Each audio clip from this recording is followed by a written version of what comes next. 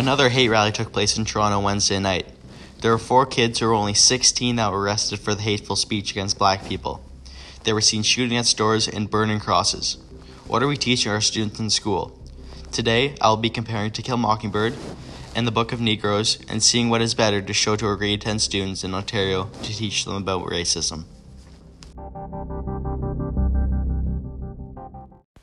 First off, I will be talking about should grade 10 classrooms introduce Scout from To Kill a Mockingbird or Aminata from the Book of Negroes. These 2 characters are extremely different, but they do have a few similarities. They are both very smart and strong female characters that don't put up with any nonsense from male characters, but that's about it. Scout is white and comes from a suburban family in a little town and has never had to worry about much. As a child, Aminata has always had to watch her back. When she was in her village in Africa, she had to experience watching her parents die and getting enslaved. Scout is a tomboy who is mature for her age and understands things better than the typical 9-year-old. Because she was growing up in Alabama, Scout does say racist things like call back black people Negroes. But I don't think that Scout is racist. She likes talking to black folk and believes that Tom Robinson is not guilty. She just says these things because it is the norm in the south of Alabama back then. Scout is very curious and frequently gets into trouble. On the other hand, Aminata is incredibly intelligent and can speak 3 languages, which was very rare at that period of time. She has also been trained to deliver babies, so she is considered a great asset anywhere she goes. A lesson that Aminata teaches us is to never give up. For the entire first half of her life, she's trying to be free from enslavement. After overcoming many obstacles, she finally overcomes her challenges. This shows that if you try hard enough at something, anything is possible. Scout's lesson is a bit different. Everyone in her town is racist, and when a man named Tom Robinson gets accused of rape, everyone assumes he did it. Scout's father was Tom's attorney, so Scout got a lot of grief from people around her. In the end, Scout's father proved that Tom was not guilty, but the jury decided to charge him anyways. The lesson teaches that in Southern America in the olden days, even though slavery had been abolished, racism was still very prevalent. In my opinion, Scout is the better main character to show to grade 10 students in Canada because she shows what could have happened if we'd lived back then. Scout is more relatable because she's closer to our age and a young white girl living in an urban town. Peterborough is also a small urban town, and we could relate to lots of the stuff that Scout did as a child. Next, I will be comparing the different supporting characters in To Kill a Mockingbird and the Book of Negroes. The supporting characters in To Kill a Mockingbird is Atticus and Tom Robinson. The characters from the Book of Negroes are Sam and Lindo.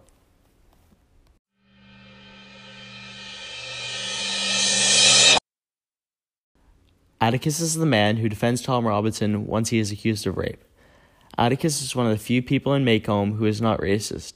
He takes on the Tom Robinson case even though he knows he will lose. This shows that Atticus is a selfless man that will put his life on the line for other people. The entire town was rude to him and his kids, but he persevered and tried to prove that Tom Robinson was not guilty. He ends up doing so, and a great job. Proved how Tom wasn't guilty, but because he was a black man, the jury said he was guilty. Atticus also had a few secrets. When a rabid dog walked across the street in his town, all the townsmen said that he should take the shot. He took one shot and killed the dog. This shows that Atticus is a little more mysterious than we might think. The lesson that Atticus teaches us is that even if the people around you think one thing, it is not the thing that you need to think. You need to have your own opinions in life. Tom Robinson himself is the other supporting character from To Kill a Mockingbird. Tom is a black man who lives in Maycomb. He's the victim of racial discrimination. The Ewells accuse Tom because they know that people won't think twice about sending a black man to jail. Tom's lesson is a good one because it shows what it is like to be a black man in the 30s. Many people can relate to Tom because many people in today's world think that black people are discriminated today in the eyes of the law. The first character from the Book of Negroes is Sam. Sam is one of the truly free black men in New York at the time. He runs his own hotel business and helps Aminata when she is in need. He is free because he is the child of a black woman and a white man. Sam is a good example of some black people that were free at that time. And if one black person can be free, why can't all of them be free? The next person from the Book of Negroes is Lindo. Lindo is the man who bought Aminata from Appleby because he saw great potential in her. But once Lindo's wife died, things changed. Aminata suddenly wanted to leave, and Lindo got a little more mean.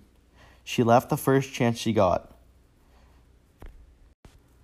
Lindo was one of the few slave owners who didn't treat his slaves badly, and I think he truly thought that it was just normal back then to own slaves. He thought it was okay to buy and sell slaves if you treat them right and give them stuff. Lindo ends up reuniting Aminata with her daughter, and goes to show that not every slave owner was a bad man. Some just thought and were taught that slavery was normal.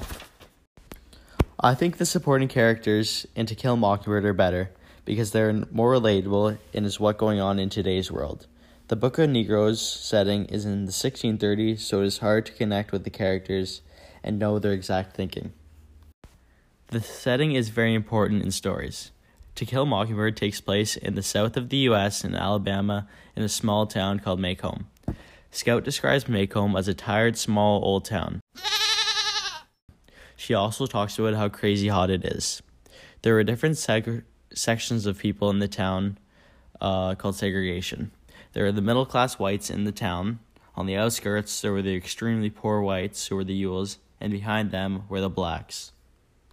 Macomb is extremely steeped in the traditional Southern values. The Book of Negroes takes place in many different places. It starts off in Aminata's village in Africa, but you quickly gets taken in a boat to Buns Island off the coast of Sierra Leone to be sold as a slave.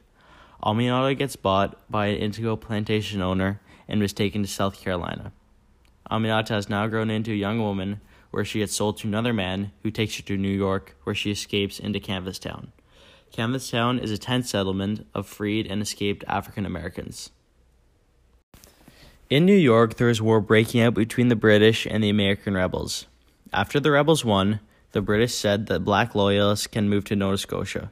She went to Nova Scotia, but when they got there, they were met with racism and resentment.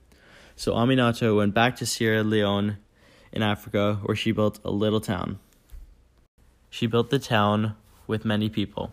Once the town was built, she was still unhappy because she saw slaves being taken by force to be in the slave trade.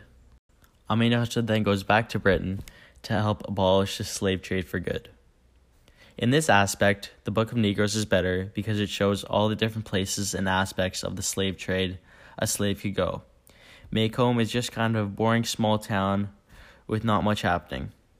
In my opinion, it's better to learn about racism. You need to learn about how it started, so in the 1600s.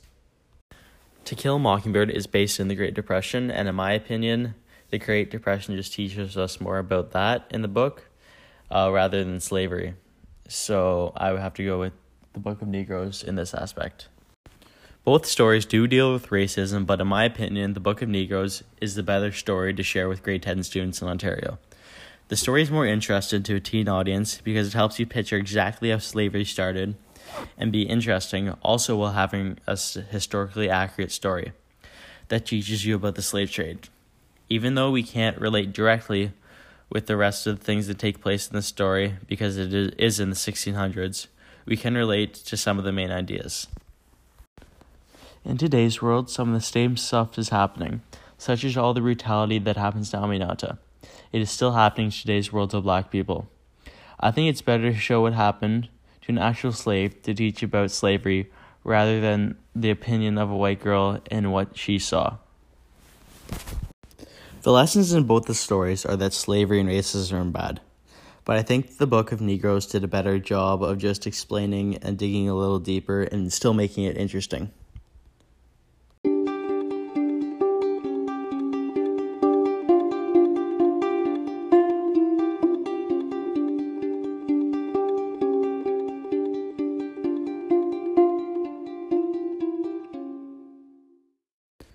Both books show very different aspects of racism, but still keep it kind of the same. But in To Kill a Mockingbird, I found myself getting bored, and as soon as a grade 10 student gets bored, they're no longer interested. The Book of Negroes does a great job of keeping you wanting to watch more while also teaching you about racism. If Harper Lee was to put a little more action in the book, it would have been more appealing. So in conclusion, I would say The Book of Negroes is the better story to share with grade 10 students in Ontario to teach them about racism.